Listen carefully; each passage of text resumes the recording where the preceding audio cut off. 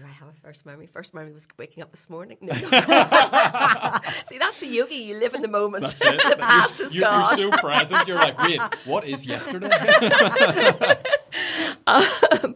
Do you know what? I mean, in some senses, my first memory is always a little bit dependent on where I am. But I've been thinking a lot about first memories of the beach.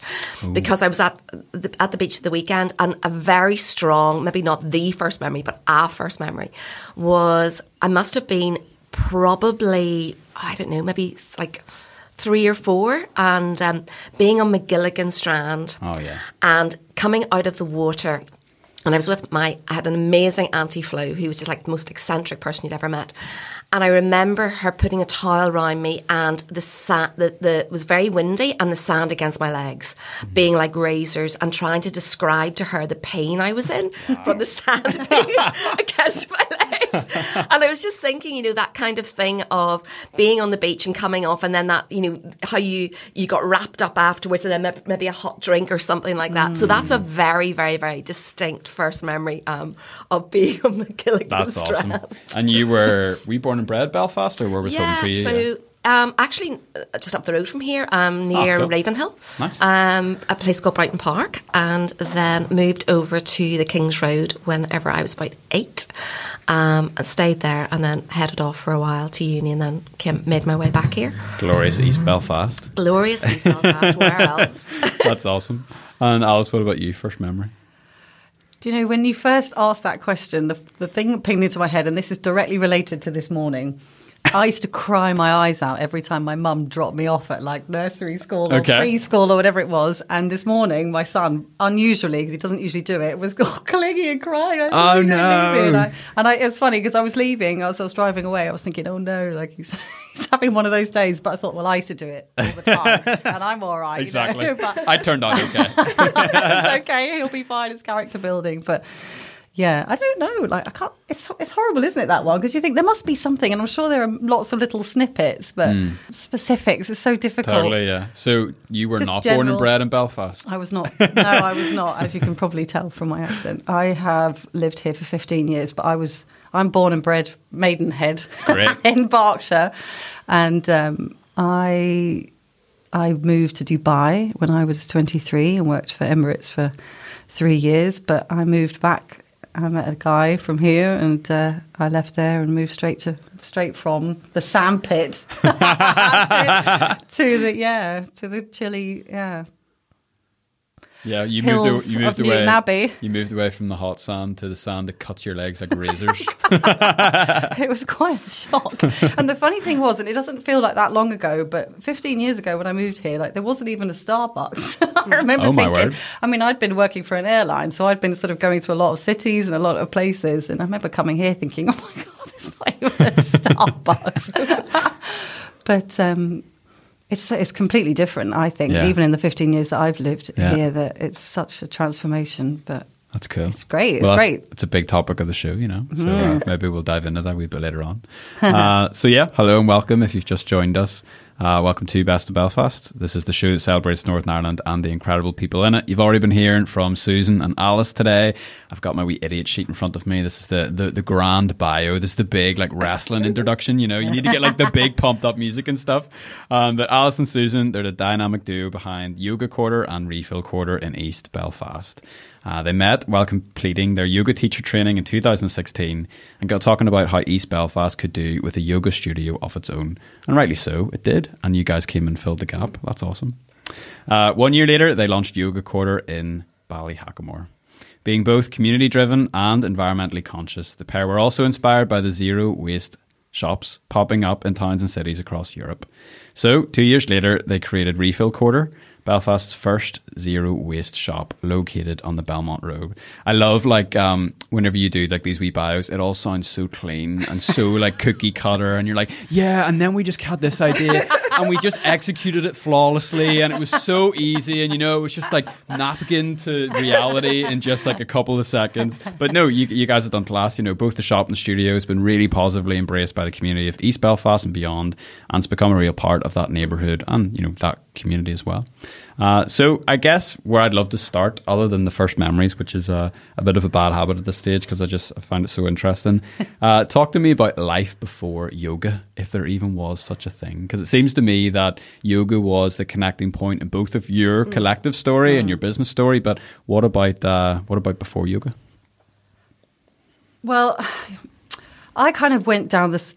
It was like a trajectory where I was doing a bit more of a structured day, like a 9 to 5. I was working in a hotel, so I had evenings free and weekends free, and I took up a gym membership, and they were doing Zumba classes and body pump and all of that. And it was one of those things where you had your membership, you could do as many classes as you wanted, and one of them was called Body Balance, which it's sort of.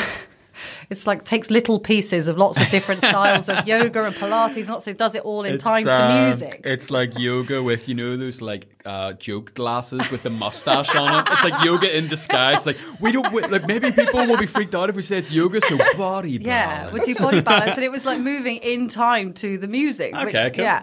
So I did it a few times thinking, I haven't tried that before, I'll give it a go. And I was of that real mindset that, this is so fluffy, this isn't for me. We used to do this thing at the end, it was just called relaxation. We could even have a blanket, and I would lie there like, la, la, la, when's this over? And then I can't want wait to for leave. this bit to be done. But the funny thing was that the more I did it, the more I thought, well, there's something in this that I am slowing down a bit, and then I started to listen a little bit more about what they were saying for the relaxation element of it, and I left that job, and then I went back to working as cabin crew. I was working for an airline where we used to go to LA pretty much all the time, and right beside the hotel was a yoga studio. So I went there regularly, and I thought, well, this is amazing. That was a whole different level because it was very different to what I'd been doing at Body Balance, and it just got to the point where I thought, this is making my life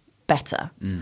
And I need to do it more, and I don't do it at home. I only do it when I'm away. So that was what sort of led me to, Googling yoga in Belfast. And then I found Flow that would have their studio up in Hill Street. And I started to go there. And then it just became a really important part of my day. Mm-hmm. And then I had a sort of a bad year, and the yoga was so beneficial. And then they opened up the teacher training. It was sort of on the back of that bad year that the teacher training came up. And I kind of did a bit of soul searching because I was like, I don't know if do I want to commit to that? And do I want to be a yoga teacher? But I just thought, no, I know I want to do more or I want to understand more. And that was sort of what set me on that path. So, I kind of just signed up thinking, well, how great is that going to be? I'm just going to be able to do loads and understand more and be taught about yoga. And so that was awesome. Sort of my pathway. And then obviously that's where I met Susan. Cool. And that's the one just beside Established, yeah? That's right, yeah. Yeah, cool. So Susan, what about yourself? Well, my sort of journey, I think, in terms of yoga was an evolution of something that way, way, way back. So I was an aerobics teacher. Oh, so cool. I think for a very long time, I knew that I did life better if I was doing something physical. And being sort of like a young mum with very young kids, being an aerobics teacher, I could fit it round. And in those days, like aerobics was your sort of your lycra and your. That's kind of what I think. I just whenever I think about it in my head, it's just dee dee dee dee dee dee dee dee dee dee. Well, I mean, I literally could get up and give you a routine. So that was kind of like where that started, that understanding for me that if I was doing something physical, then it affected how I lived life. Yeah. And then life got very, very busy, and that kind of then translated to stepping back from teaching. I got a full-time job, but was still going to the gym fairly regularly and became a bit of a spin addict for a while, unless I got like 8 spin classes in a week. Then, I was like a little bit like somebody who... the spin cult, you fell into it. But I think the journey to yoga, so in my previous work, I worked a lot in community. I worked in peace building, and we were beginning to look at the approach to peace building as being much more holistic, particularly for women. And I love collaborating with people. So one of my very good friends is actually one of the owners of Flow. And she came in and started doing yoga with some of the women's groups. Awesome. And we noticed how that had created a platform for much more than just yoga. So whenever the I started practicing really regularly. A wee bit like Alice, it became part of my life. I realised that I did life much, much better when yoga was part of it. So but when the teacher training came up, it was very much to feed into this bigger picture that I was already doing. And then life took us on a different trajectory. I met this wonderful woman, and we are where we are today. But yeah, I mean, I think very similar in the sense of just maybe particularly when life's difficult, if you have that connection with something at a body level, you know, we talk about it as being an embodied practice, and then all of the other stuff that Alice has mentioned, you know, not just the physical, but the bigger picture, you kind of just, it makes tough times doable. Yeah. And there is that kind of power of shared experiences where it's like, you know, we're all in this together, and we've put ourselves through, while it's a relaxing thing, it can be quite an intense thing as well. And, you know, you kind of look around afterwards and you're like, wow, yeah, guys, like we did this, you know, I remember talking to Scott Riley. He does a lot of, you know, sea swimming with groups and stuff in cold water. And there is that kind of like, oh, like, you know, we've done something together. Like, this is really awesome. I love both of your stories there, but I have to say you have left out like two real juicy wee nuggets, well, for me anyway. Alice, you drove a motorbike for a while. You drove a Ducati, I think it's really interesting. And you trained to be a Methodist lay preacher. Like, give me a wee bit on each of them, because both of them are classic. Okay, so I think my motorbike thing was inspired by, I don't know whether you saw this, but Charlie and what's his name? Ewan? No. Yeah. Was it? Yeah. Ewan McGregor. Yeah. I was like, Ewan McGregor. They did this thing where they kind of got on these motorbikes and travelled around the world. Unbelievable. And we watched that, and it was so inspiring. My other half was like, I'm going to get my motorbike license. He said, I've always wanted it. My mum would never let me. And so he went off and got his licence, and then I was like, I want my license too. I just turned 30. And so I was like, yeah, I'm going to do it too. So did my lessons, got my license, got my bike. It was brilliant. And at the time, I didn't have any children. I was working in town. You know, it was like free parking. You could use the bus lanes. It was freedom. I had like lovely heated grips because my hands, like, I really feel the cold. So I didn't even know that was a thing. That was the only thing. Yeah. So unfortunately, it started to become a bit of a museum piece when I had my child. Like, it wasn't conducive. And plus, I changed back to sort of doing the cabin crew thing, and I couldn't easily commute with a suitcase on a motorbike, so I had to sell it. But one day, I'll get back on the bike and little sidecar for go touring. Yeah, or something. Yeah, exactly. Yeah, you'll do like the whole, you know, buy an old Enfield and drive it through India. Yeah, exactly. Like, just go and maybe discover. Maybe 40. Discover the world. But no, it was brilliant. I loved it, really. So Susan, talk to me about preaching. Where did that... So I suppose, I used to be part of a faith community, and I was kind of sick of hearing men's voices from the front. And so I decided that I, you know, wanted to have that space to be able to contribute. And I kind of had a little bit of, I'd worked within the Methodist context before, and not, you know, just in terms of family work and children's work, and met some really cool people there, and thought, okay, this is a good way to have a little bit of an understanding if I'm going to actually move into speaking from the front with authority. I don't know what I'm talking about. Absolutely, yeah. But it was fascinating. I mean, I think, like, looking back at it now, it was a particular stage of, I suppose, a spiritual journey. But it was very much motivated by, I am tired of hearing men's voices from the front. Absolutely, yeah. So, you know, and if I'm going to be tired, I need to do something about that. Yeah. And so before that, like, public speaking, did you enjoy it? Were you good at it? I mean, I suppose there's always that kind of like a bit of irony in that. I mean, I've done quite a lot from like public speaking. So, as an example, neither of you probably remember this, but at the Millennium, there was a huge big service down at the waterfront that was broadcast all across. So it was in London, Edinburgh, Belfast, and Cardiff, and I did something there, and I've spoken in front of like the Dalai Lama and people like that. So like I can do that, but put me into a social context of a party. It's like I'm the wallflower in the corner. You know? Isn't that interesting? Yeah. So I mean, but not uncommon. No, not uncommon at all. I mean, I think there is that sort of I can do that. But often then it's the sort of the social context. You kind of go, let me go in the back of her. That's awesome. So take me back to, Cathedral Quarter, you're in Flow. First time you guys met, is it? Yeah. So how do you go from, having a conversation to then opening a studio? Or I guess actually, I'm not happy with that question. So what I'll ask instead is, what did that early conversation sort of look like? So I think, so there is a third person in dun, dun, dun. The empty chair. Pull up a chair, big lad. There you go. That's for you. So I'm coming to the end of the training, and I was kind of like, at that stage, I had like a blank slate in front of me in the sense of what am I going to do? And I knew that, again, we'd sort of, I live in East Belfast, and I wanted to be able to walk to work. I wanted a different experience of life. I've been working in Ballycastle prior to that, so like a lot of commuting from a Northern Ireland perspective. Yeah, for Northern Ireland, that's a monster commute. Yeah. not Dubai to Belfast, Ballycastle to Belfast. So I had like this sort of like little tiny inkling of an idea about a yoga studio, but I also know that I'm much better doing things with other people. I tend to think really, really big pictures, but I'm not very good at crossing T's and dotting I's, Nice. and that sort of thing. And so I have a very good friend who's now become our very good friend called Phil, and he was in a similar situation. He was kind of thinking about redoing a lot of stuff. And so I had a conversation with him because I knew he was really good at putting figures together and making sure insurance was done, etc.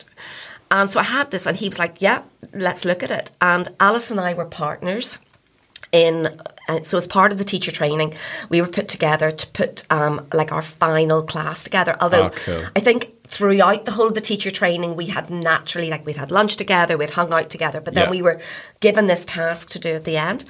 So I knew she was sitting in a coffee shop in Botanic, and I said, coming down. Yeah. So came down, and I think you were talking about your final assignment or something, and I said, look, I'm really excited. And you said, would there be room for a third? And I said, oh God, yes, absolutely. That's perfection. So I think, awesome. And then because Phil sort of lives out in the sticks somewhere and has never been on a yoga mat, he's also the third person in Refill Quarter. Awesome. So because Alice and I were seeing each other very regularly, I think then you and I really, like, even though the idea kind of sat maybe on my shoulder, it became our idea. Totally. At the end of that conversation. It Brilliant. Wasn't just, it was both of us. Yeah.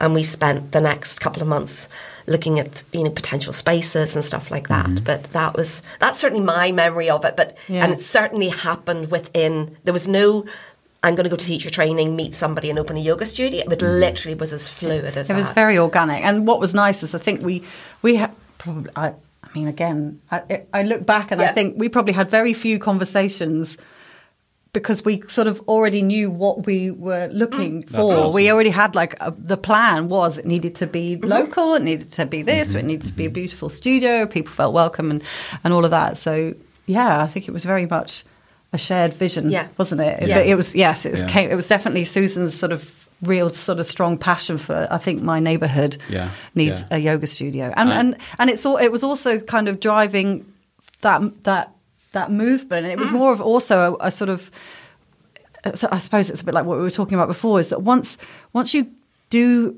yoga and you're not doing it because it's a form of exercise. That was really critical. And I think we both thought, so many people would benefit from this, and if we can offer it to more people, it will actually, it sounds really cheesy, but it will improve people's lives, totally, And if you bring it to people and you say, look, come and try it, that some people, for some, it will stick. And totally. there was a real sort of drive to try and just sort of expose it to people in that regard as well. So this is where I'm like a real yoga noob. I love yoga, but like you'll be ashamed of me. Like my way into yoga was through P90X. So if you saw like the yoga workout, it's like they're like shouting at you like, come on, stretch further, come on, you got this, you got this, you got this. And there's like two versions. There's like an hour and a half version with, like an ab workout snuck in the middle. And then, there was a 30-minute kind of express version. But I was doing that, if you don't know what P90X is, it's like a really hyper-American exercise program with videos, okay? Right. Like you picture like, like the elastic bands that you get and stuff. And anyway, it was like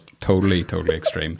But, I would do that. And funny enough, like, the guy who ran that program, he was really like, don't skip this. Like, whatever you do, don't skip this. Like, I know for a fact all of you want to skip this because you think it's stupid, but don't skip it. Yeah. So I was like, fine, I'm committed, I'll not skip it. And I would find, like, at the end of those sessions, whether they were the 90-minute or the 30, I would just feel like, wow. Mm-hmm.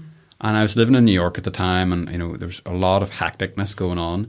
And just that wee sort of like touch point, it just anchored you to the point where I was like doing things that I wouldn't normally do afterwards. Like, you know what? I feel like taking a cold shower. Who the heck wants to take a cold? And I would just be buzzed afterwards. I was like, this is amazing. So that kind of was my own kind of journey into meditation and into yoga, stretching, whatever.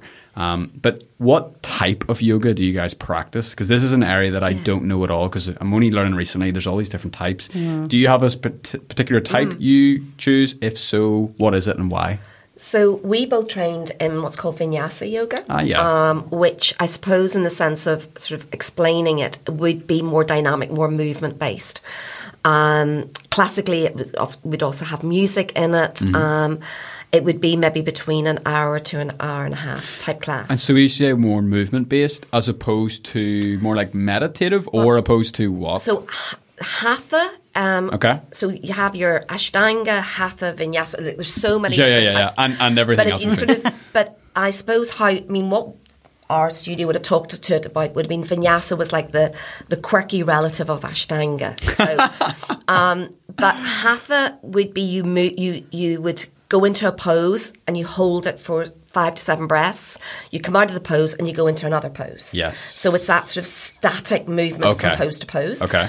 Ashtanga, you move through different series, and you have to completely understand and be able to do one series before you go to another. So it's quite regimented in that sense, but you can really see progression in it. Yeah. And vinyasa kind of brings the two of them together. Okay. So when we say it would have more of a flow to it, you, in between your postures, you're maybe moving through what we call connected vinyasa, which I think one of our friends called it like the chorus to the song.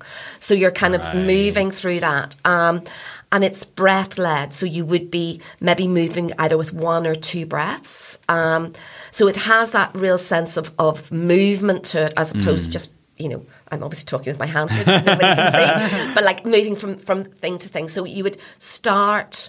and then you would build maybe to like either a peak pose or peak flow, and then you would come down into shavasana, which is your relaxation at the end. So it kind of like moves in that wave, but like I've just moved the mic. So it moves in that wave like that. But there are so many different, you know, and then you get like the Bikrams and the 26 and 2 and the heated and the different heat. And then I also teach yin, which is a completely different ball game altogether. Yeah. But so how would you describe it, Alice? Yes. So why vinyasa? You know. I think for all of those reasons. I think because for me, like I say, I sort of came at it from more of an exercise class background. So I actually really enjoyed the music and the atmosphere that provided. I mean, unlike the body balance, when you go to a vinyasa class, the music is just ambient. You're not moving in time to the music or anything like that. But it's surprising how much of a sweat you break when you do a class like a vinyasa. So it was this really lovely, I felt, sort of transition. So it starts off very slowly, and you know, sort of the whole about sort of where you are. Right, I'm in this room now. I'm on this mat, and I'm in this moment, and you focus on that, and then it slowly builds, and you move a bit more, and then it's more about, well, how does that, you know, if I'm leaning this way, where's it pulling, you know, physically, where can I feel that, and then it's more about building energy, and then suddenly you're like, wow, I'm so hot. Like I've built up a sweat, and we're moving quite fast. And then you know, you'd have that time to then stop and reflect and think, right, wow, that, you know, you didn't, but without really even realizing what you've done, you think, wow, I've built up so much energy. And then you stop, and then you notice how much energy you've built up. And then, you know, and then it would sort of slow down. And then again, at the end, you would think, right, at the end of this hour, or however long it is, hour and a half, how do I feel now? How physically different do I feel now? How mentally different do I feel? And that, I just loved the journey of the class. It was that it really just appealed to what suited me at the time. And like I say, I know I totally get there are so many different ways and different people it appeals to different things. But that to me, just at the end of it, I would leave going, yes. That's awesome. Yeah, just what I needed. I've completed a full hero's journey in this workout. You know, I've started from the beginning. I've gone through. I've faced the challenge in the middle, and now I'm at the end, reaping the rewards.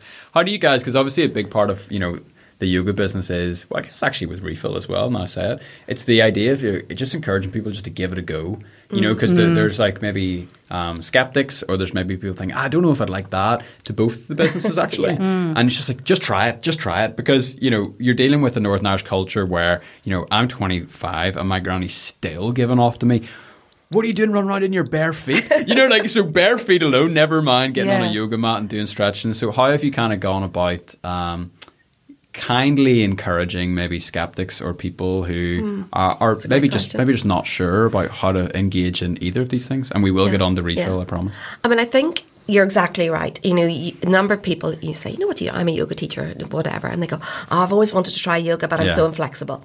Or I've always wanted to do this and da-da-da. And I mean, that is the first thing that people often say is, I'm so inflexible. And you can go, well, it's not about flexibility, and flexibility is something you can work on, and you know, that thing of giving it a go. But I think one of the things that Alice and I felt was really, really important whenever we kind of curated the space that is Yoga Quarter is that everybody would feel as welcome as possible. I mean, I think the only thing that wasn't a regret, but one of the, you know, is that it's on the first floor, so we're aware that, you know, there's a physical barrier there. But apart from that, we have tried to create a space that somebody who has done yoga for many years feels comfortable to walk into, and somebody who's literally stumbled in from the street and who's maybe been told you should do yoga because it would be good for you. And we have the full range of people who come to the studio. So that, I think, is probably one of the most important things. And for us, the teachers that we have as part of our teaching team know that that's really important to us, and know that whenever they are, you know, welcoming, particularly at the moment when people are coming in with their masks on, that there's that kind of, you know, fear of coming back into an inside space, that they know this is a safe space for them. So more than, I think, the actual physical practice, because for some people there's, you know, they're just really nervous. There's also so much hype about what yoga is, and, you know, is it from, you know, the origins of it and the expectations of it. And if I do a downward dog, will I become possessed? Exactly. You're laughing, but also I can't do a handstand. You know, it's not for me. You know, but I mean, you're both exactly. It's like that whole thing of. So the most important thing for us is just come and feel the welcome, and give it a go. And if you need to sit down on your mat for a while, sit down on your mat. But I think more than my experience is that people will give something a go if they feel comfortable in the space and they trust the first person at the front isn't going to make them feel stupid. And so for me as a teacher, and I think for us putting together the teaching team, and we have an amazing team, it's like, it doesn't matter if somebody comes in and however they find themselves, even if they come in wearing their pajamas, just make them feel welcome. Because if they feel welcome, they'll come back. And if they come back and they give yoga a go, then maybe it'll become part of their lives. So that, more than actually persuading them about the actual physicality, because the asana, the physical practice is only just one aspect of it. And one of the most important things is about showing compassion and kindness. And I think if people experience that, particularly at the moment, then they'll give it a go. Do you know another thing? I think just to sort of build on that there's a misnomer there's a phrase that says the hardest thing about yoga is getting on the mat. But I think there is a misnomer sometimes that people don't realize that when you go to a yoga class, you're given options. Like, it's not just this is what we're all going to do, and if you can't do it, well, you're going to look like an idiot. Okay, guys, we're going to move into the pinky handstand. Exactly. Like come on, like flex your muscles, because this is the moment where we're all going to balance on our heads. Because even if you can't touch your toes, which again is what so many people say, I can't even touch my toes, I can do a yoga class, but that's not the point. No. The point isn't that you need to be able to touch your toes. What's the phrase about? It's not about touching your toes, what you notice on the way down. But I think there are so many people that go to a yoga class who can't touch their toes. And what's nice is that if you're there and there's something that involves sort of reaching down towards your feet, that you can look around and go, oh, look, thank goodness. Because look, I'm not the only one in it. There's and also the teachers will say, just do what you can. And if this is too much, then do this. Or there's this option. There's these props. There's these other things that you can do.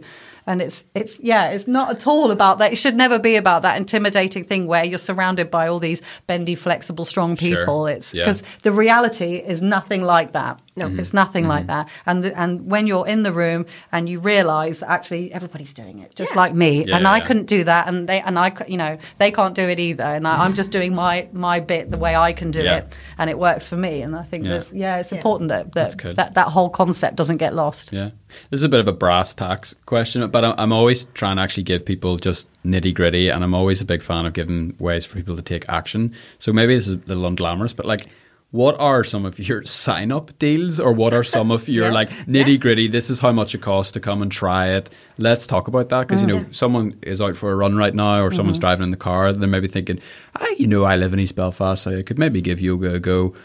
Let's give them something to kind of hold on to, We have a wonderful offer. Thank you for asking. Wait, I need to, where's the sales music? I need to put the wee ad jingles on. So if you've never tried yoga before, or even if you have but you've just never been to the studio before, you can buy for £10 a pass that gives you 10 days unlimited access. Killer. So it starts from the day of purchase, and you can go to 1 class a day, 2 classes a day, however many classes you want. The only caveat I would say at the moment is, because we have restricted the size of our classes, is if you book a class, please turn up. Oh, yeah. Because you're taking a space away from somebody else, because we have a smaller class size at the moment. Yeah. So for 10 days, you can check out different teachers, different times, different styles. That is wow. And then at the end of it, you can, there's class passes, there's membership, there's all different sort of jazz. Yeah. But it's such an easy way in. 10 days, £10, unlimited classes. I like yoga it. porter.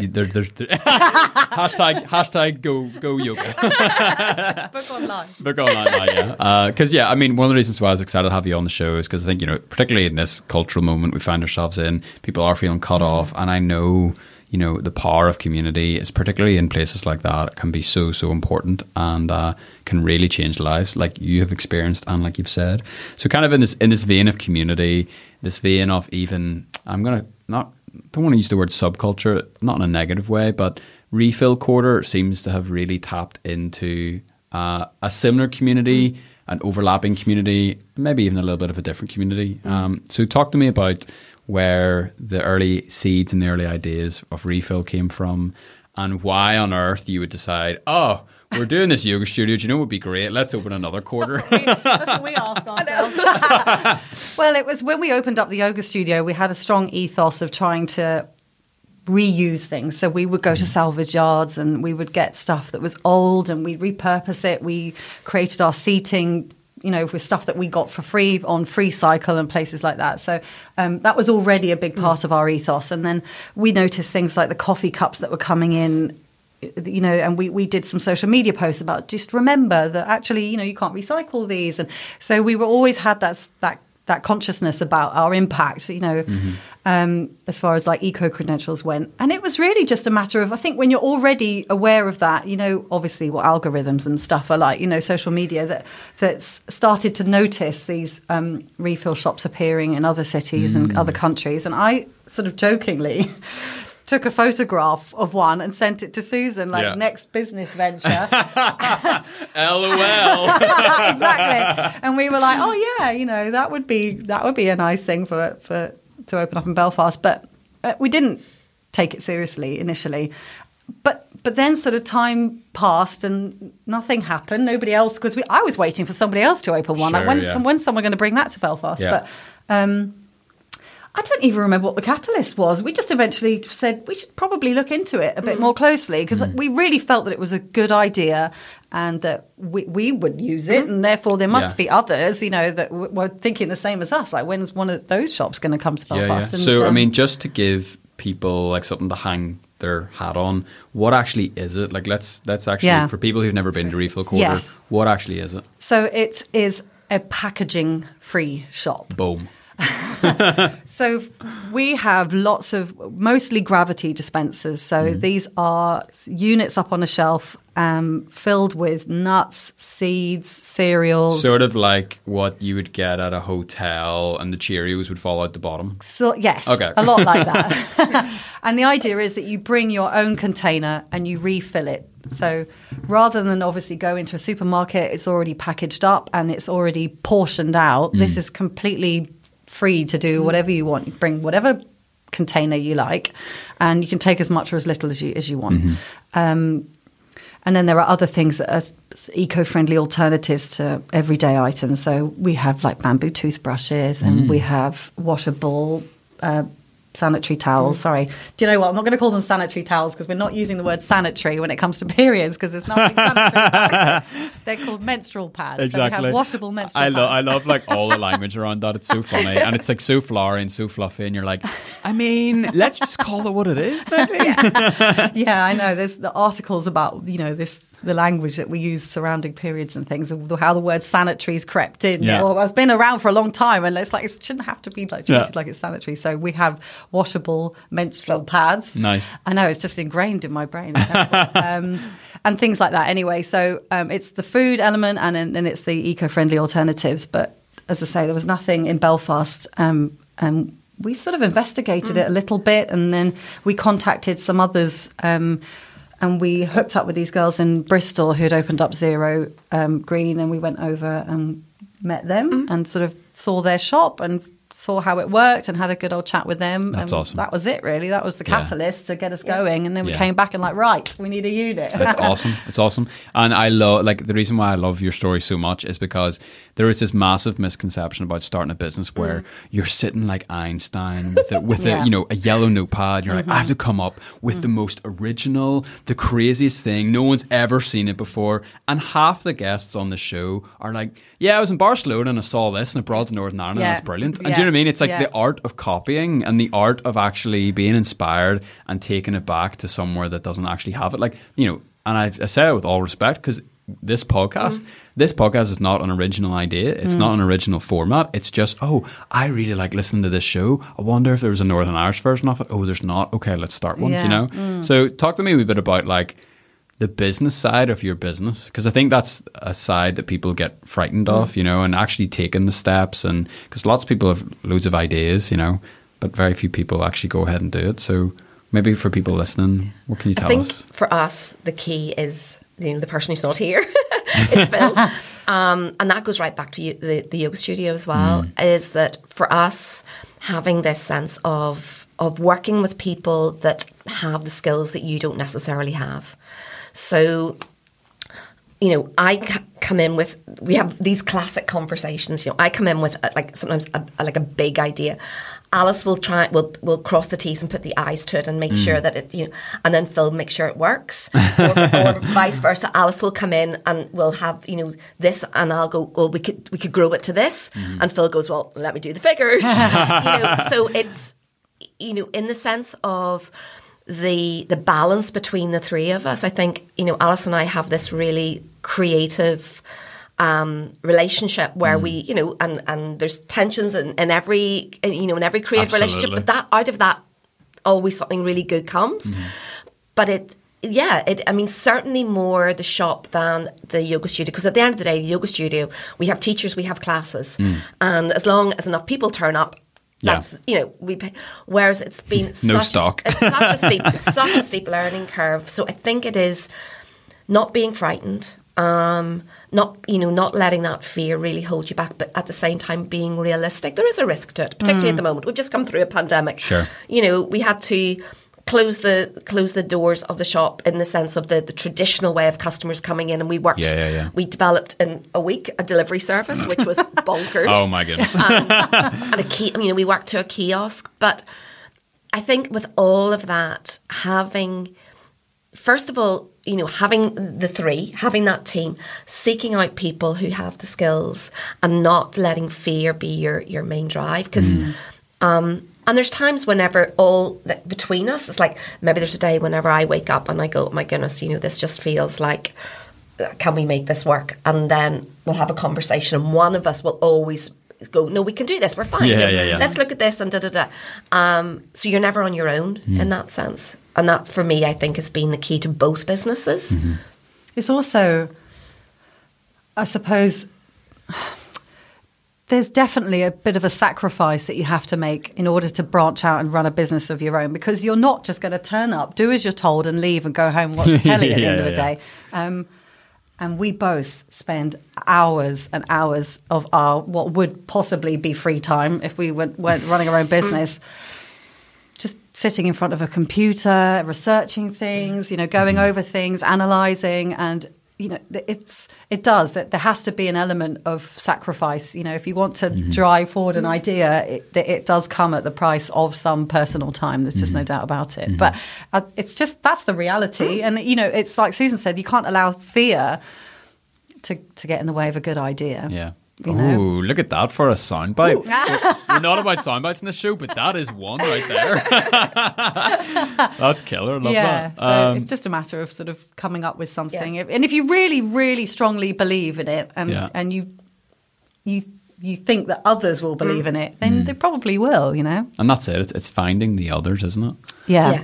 Because, like we used to live in Brooklyn, and you would go and you would see the yoga studios, and then you would go to maybe Whole Foods and you would see the dispensers, and you're like, "Ooh, this is very Brooklyn-y." And then you actually look at parts of Belfast now, and you're like, "Actually, there is a community of people who want this. Yeah, there's a community of people who need this, and it's not even just the archetypical post-hipster. It's actually lots of people.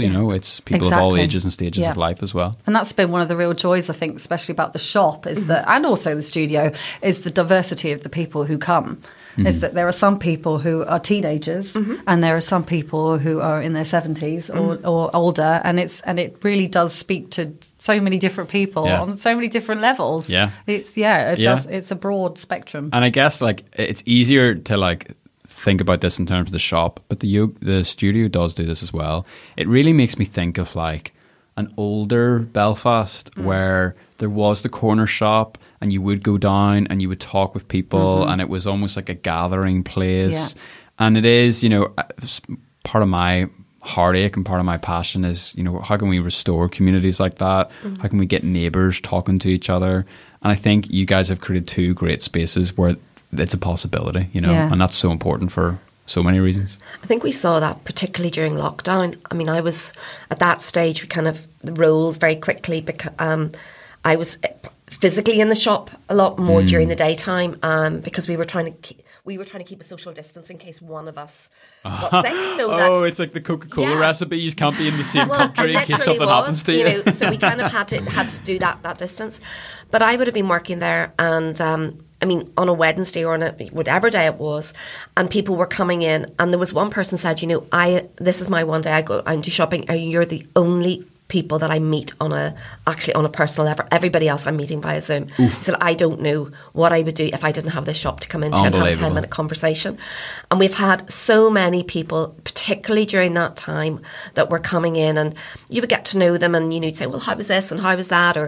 And it created so much more than just coming in for, porridge and flour. Totally. Which the flour was running out the door at that point. Wow, the flour. Oh my goodness. That was unbelievable. I didn't even think to ask you that. Of course it was. The baking. Alice was the flour Scary. queen. Wow, it was shocking. I mean, and we got quite a lot of people saying, do you sell yeast? And we went, no, we don't, but we found some yeast, and suddenly it was like people were flocking just to get hold of the yeast. Yeah. People are travelling But it was amazing how people's days changed, because suddenly everybody's at home and they've got a bit more time on their hands. They think, well, I'm just going to get back to baking, and I'm going to bake bread. And that was what everyone was doing. I mean, not so much now, thankfully, I should say. But particularly men.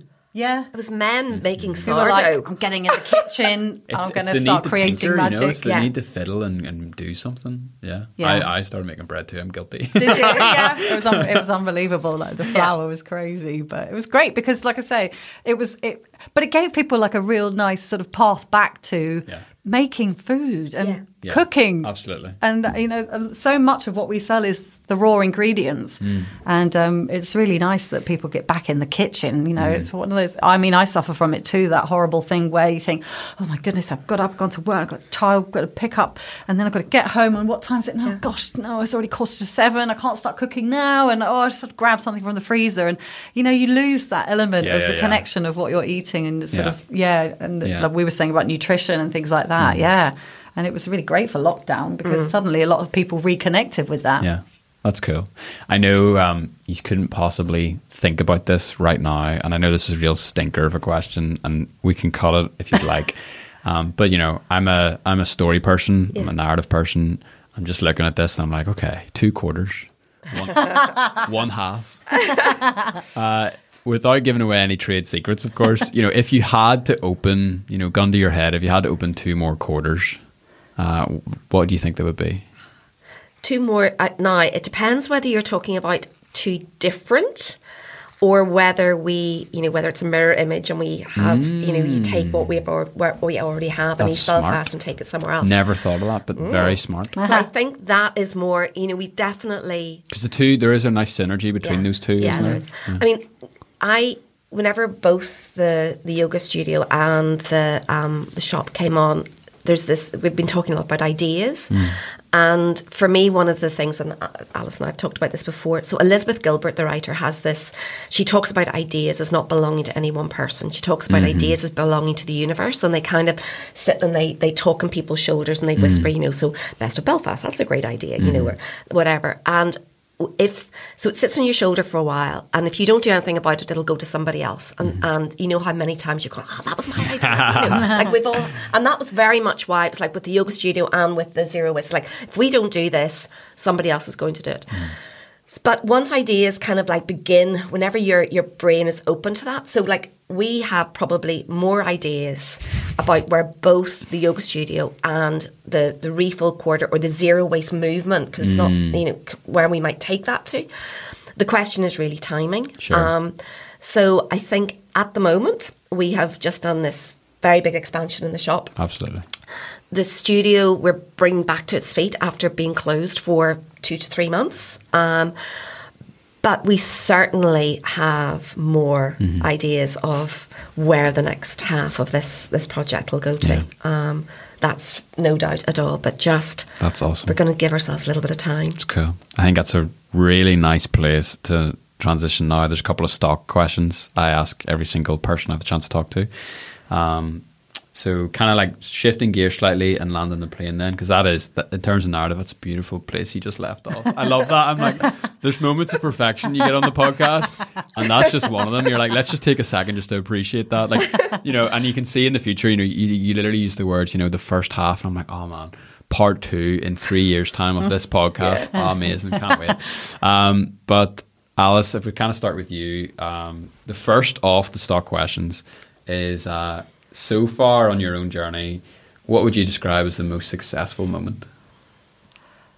Is this with regard to the shop, or just as me as an individual? This is you, if you want. Ooh, yeah. Gosh. Well, I'm. It's so cheesy, isn't it? Say it. You have to say it. Well, I've got a 2-year-old son, and like he was my dream, and he was a struggle as well. So having him is a real moment for me, like in a personal way, like that. Yeah, that was a big moment for me, having my child. It was, like I say, it wasn't an easy journey. So having him is a special thing in my life. Yeah. And now, sure, they're away to nursery and everything. Crying at the door, this morning. But what about you, Susan? Gosh, that's a horrible question. No. Okay, ask me the question again to give me a bit more time. Ready? Susan, out of everything in your life so far, what has been the most successful moment? You see, I'm going to be really, really frustrating here, and I'm just like, just being here to like being in this moment, because I genuinely find that really hard, because I kind of go, I've got my 3 kids, should I mention them, or should I mention this, should I mention that? But it's just kind of not the way my brain works. Sorry to say. Would you say that that's always the way your brain has worked, or would you say that has been something that you've grown into? Definitely, yeah, without a question. You've grown into it? Yeah, okay, I think there would have been times whenever I would have looked at, certainly when the kids were younger. I think you've got your little one, and Torsten still, whereas mine are like they are the beings I'm most proud of to have in my life. Like I adore them, and I'm complicated. I've got 3 children and 2 stepchildren and 2 kids that I fostered. So like all the kids. All the kids. But I think as you get older as well, there is just something about actually the best thing about today is today. And that's definitely something that comes with age and experience and all of that kind of jazz. It's great. I look forward to it. What about the greatest challenge you faced, or the most challenging moment? And if you don't mind sharing, how were you able to overcome it? The most challenging moment, and it's kind of like a little bit of a backdrop to some of the story, was I was made redundant from a job in 2016, 2017. So just whenever Alice and I met. Oh, my word. And it probably was one of the most brutal experiences I've ever had. Wow. And it rocked me to my core.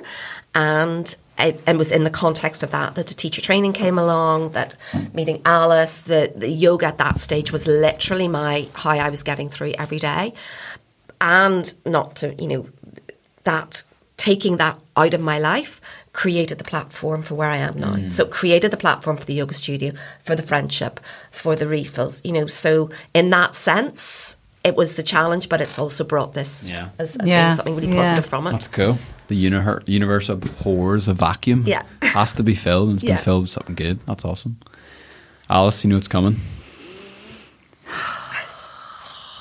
Big breath. Challenge.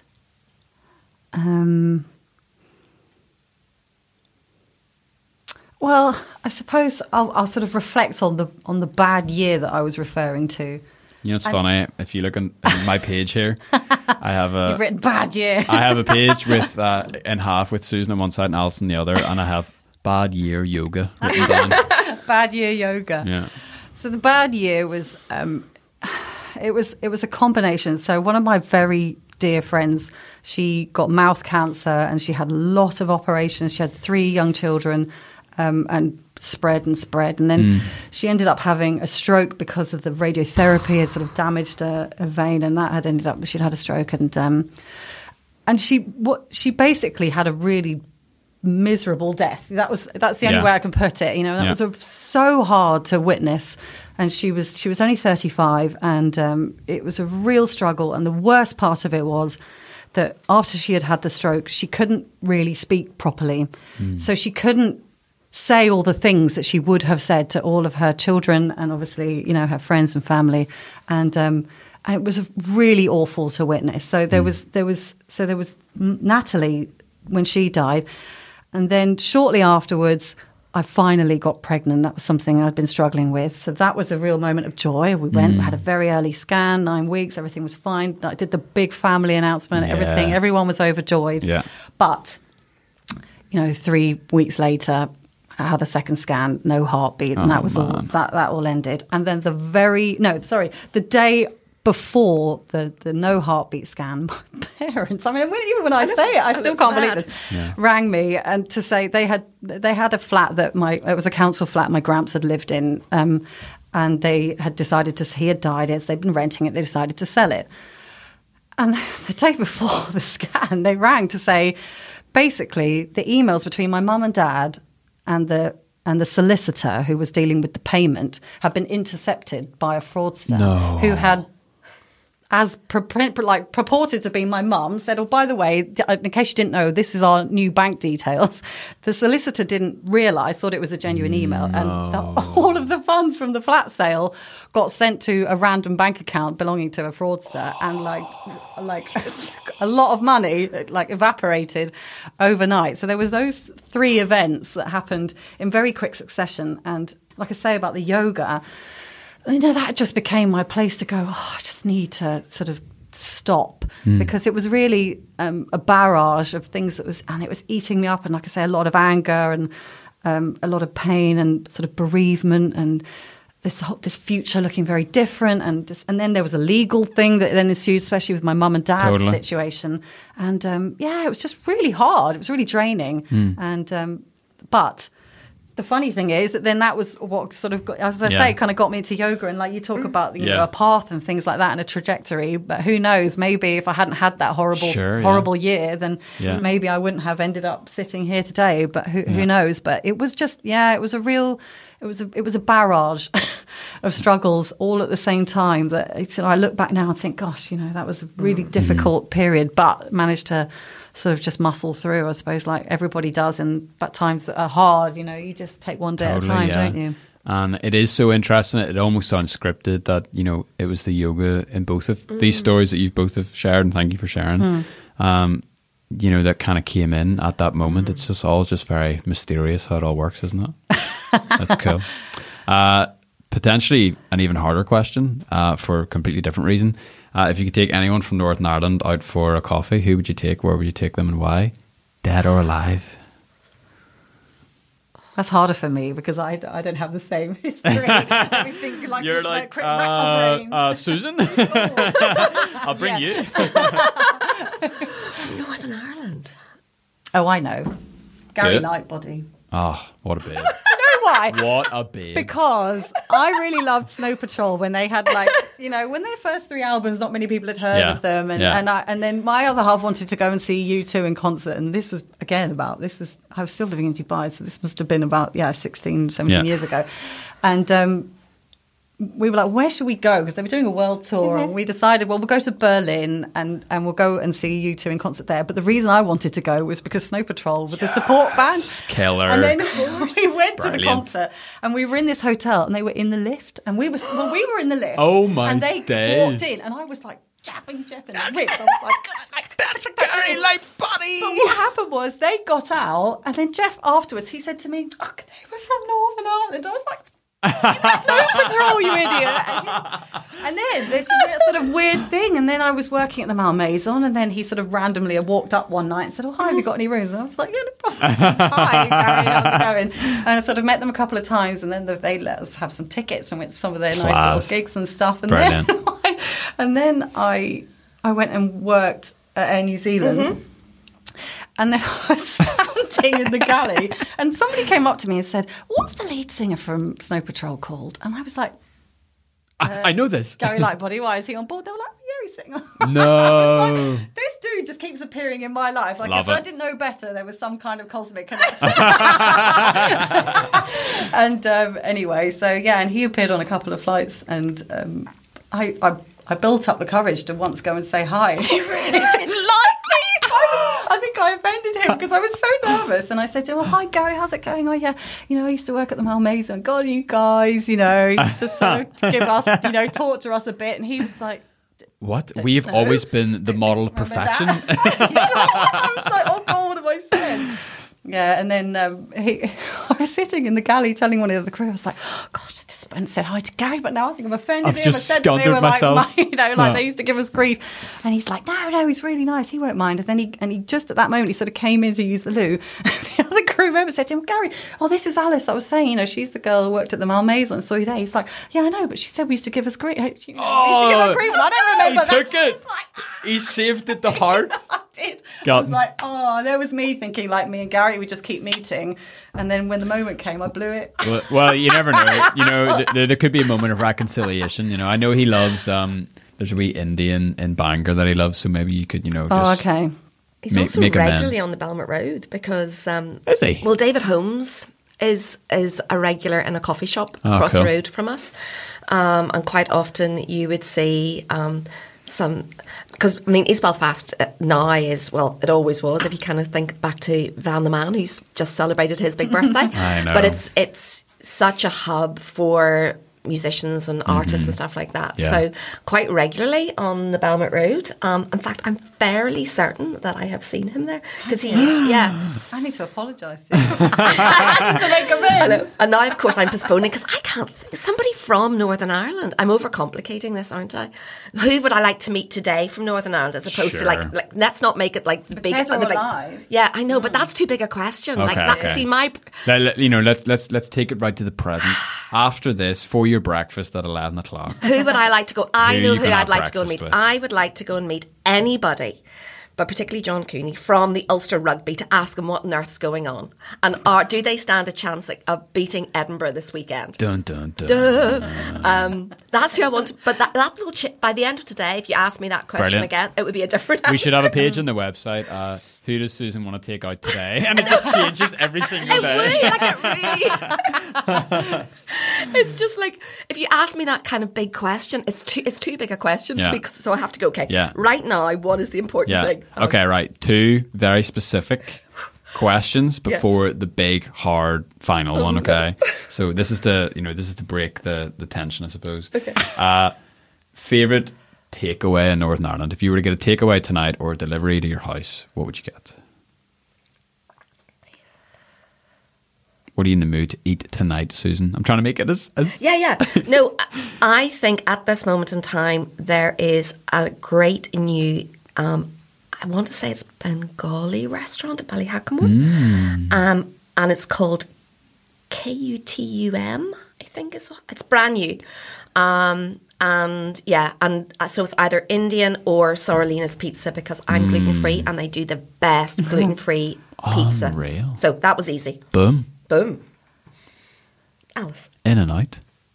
Because I know what I would usually have, which is obviously Indian food or a pizza or something. But if somebody said, "No, you can," because especially at the moment, with so many people were offering takeaway, which we wouldn't ordinarily get. Yeah.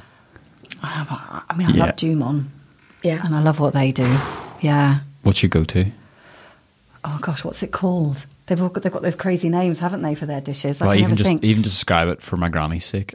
For your granny's sake, they do sort of these lovely vegetable curries. But I don't know. There's just something about the intensity of the flavour. They're so delicious, and they've got So the good. spice is just perfect. I like it quite spicy, but not so much it's going to blow my head off. But I don't know. They just get it absolutely perfect. Favourite place to go for ice cream in Northern Ireland? Oh, Al Gelato. Oh, the local. Yeah. The It's local amazing. legend. Yeah.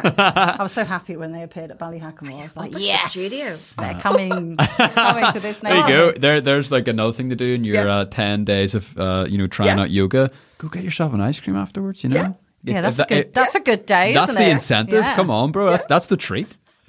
Final question. This is always a question we kind of end on.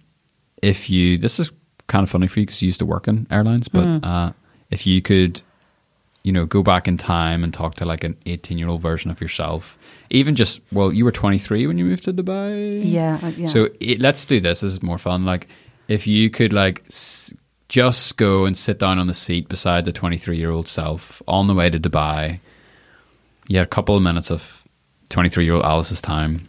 What sort of things would you say to her? I think I would say to my 23-year-old self it sounds a bit trite because I feel like I could say just really appreciate what the fun you're about to have. But I think I did appreciate the fun that I was having at the time. Yeah. But also that was where I met my friend Natalie, when we stepped off the plane. Like I stepped off the plane from London and she stepped off the plane from Manchester, and that was where I met her, my friend who died of cancer. And I think now I would say, spend as much time with Natalie as you can because, your time with her is very limited. But in a more general sense, just really make sure because we went to so many crazy places that you would never go on holiday. And I think I would just remind myself to make sure you always don't go to the pool too often. Go to the town. Yeah. Go and eat at that place, or go and meet the people. Because once I left that sort of traveling environment and I moved over here, and I was just sort of doing my job, and my world became a lot smaller.